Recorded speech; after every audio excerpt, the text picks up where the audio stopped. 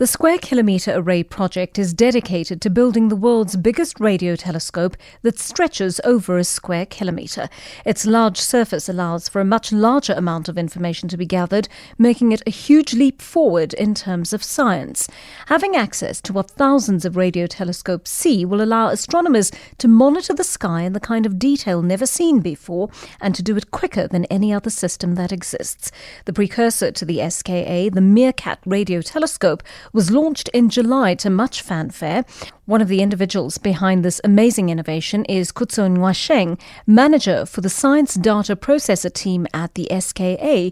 He joins us for a unique insight into the team's work in the Northern Cape. Kutso, thank you so much for joining us on our podcast today. There was such a lot of fanfare around the Meerkat launch, and part of the reason we couldn't speak to you then was that communications into that area were particularly bad at that time. But now that the dust is settling, what's your feeling about how the launch went? I think it went very well. We had the deputy president of the country, Mr. David Mabuza, there to unveil the telescope to the world. We also had the Minister of Science and Technology and all the former science and technology ministers since the dawn of democracy in our country were also present. So, yeah. Very, very special day indeed. Now, many people realize the Meerkat and SKA are major innovations when it comes to understanding the universe, but not many of us realize what these telescopes are actually going to do. Can you explain that to us in layman's terms? So, the telescopes enable us to see the universe better than what our naked eyes can see. And what that means is we are able to see through space and time. So you can imagine this phenomenon that we are observing is really far from us. And the light from those sources takes thousands of years to get to our planet. And so you can imagine when you go out and you look at the sky, you're seeing events that occurred millions of years ago at the formative stages of the universe. Amazing. And that's what we were able to observe. The reason we use radio telescopes, and specifically radio waves, are neighboring waves to the visible light that we see with our naked eyes, and they're able to go through dust in space and other clouds through space, enabling us to see much clearer than what visible light empowers us to see. Right. Now, I understand a lot of information is being gathered all the time. What does your team do with that information? So what we do with the information is we pretty much clean it up.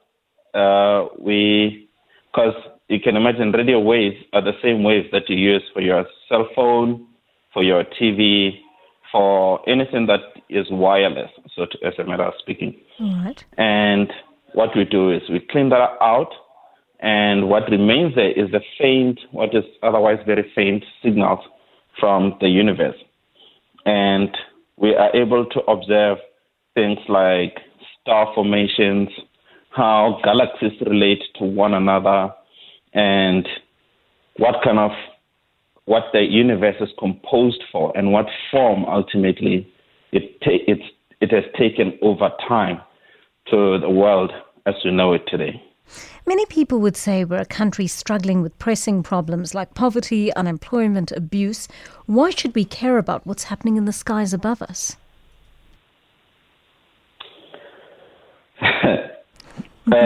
For one, we should care because, we don't know what's waiting for us out there. But more importantly, think about the issues or the things that extract us from poverty, things that developed countries or communities have out there. They have innovation, they have quality education, especially in science and technology. Yes. And for them to achieve that, we're talking about decades of them innovating in what is greenfield science, whether it's space, nuclear, or such sciences from which today we derive how we communicate with one another. They derive where we get our electricity, our clean water, and the core behind that is human curiosity. It is by stimulating this at a global level, at world-leading level, that we get the brightest minds in our country to teach the future generations. It is the platform or the basis from which our communities, African communities, are going to learn about science and technology, and out of which we can see the future and the basis of the next economic cycles, and we can participate competitively and alleviate basic problems that we have today. Good. So you've been a developer, an architect, a manager in software and infrastructure, among many other things. What drew you to this project that's probably quite different in some ways to what you've done before? For me, this project has always had an appeal for me when I was university in its formative stages. But what really tipped me over to joining this organization was when I became a father. I'm a father to 2 little girls. Yes, and beautiful little girls. Thank you. What I found myself asking was, being a father was the most important thing in my life, but what is it that I spent my time doing? And the answer to that for me came, I would like to create a platform for my children's children through which they can be empowered, through which they can be contributive citizens of the planet, through which they can derive a new basis for human relations, science and innovation. And so ever since, I've committed myself entirely into this project. That's a really lovely answer. Such a lovely answer. Yeah. Many describe you as a typical example of Black excellence because of the knowledge and expertise you bring to this project. Did you ever think when you were younger that it would be possible for you to be involved in a global innovation of this nature? When I was young, I did have dreams that I'll go to Mars. Really? I'll be in the labs, yeah. Wow. Because I've always been fascinated by, the first landing on the moon. Yes. And when I found out that, that's what Americans do, I just never quite believed it. I mean, I'd known it in principle. Yes. So when the square kilometer array was proposed and it came to be, it just felt like a natural progression of my beliefs and what I've always yearned to do. I've always believed in democratized science and technology. Yes. And so when this came, it was, you shall be part of this.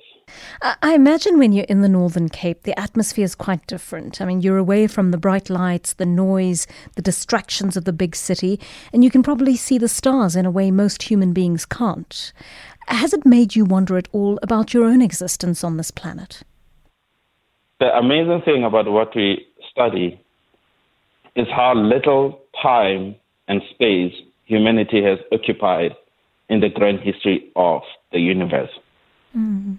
The universe is billions of years old. It's older than our own solar system.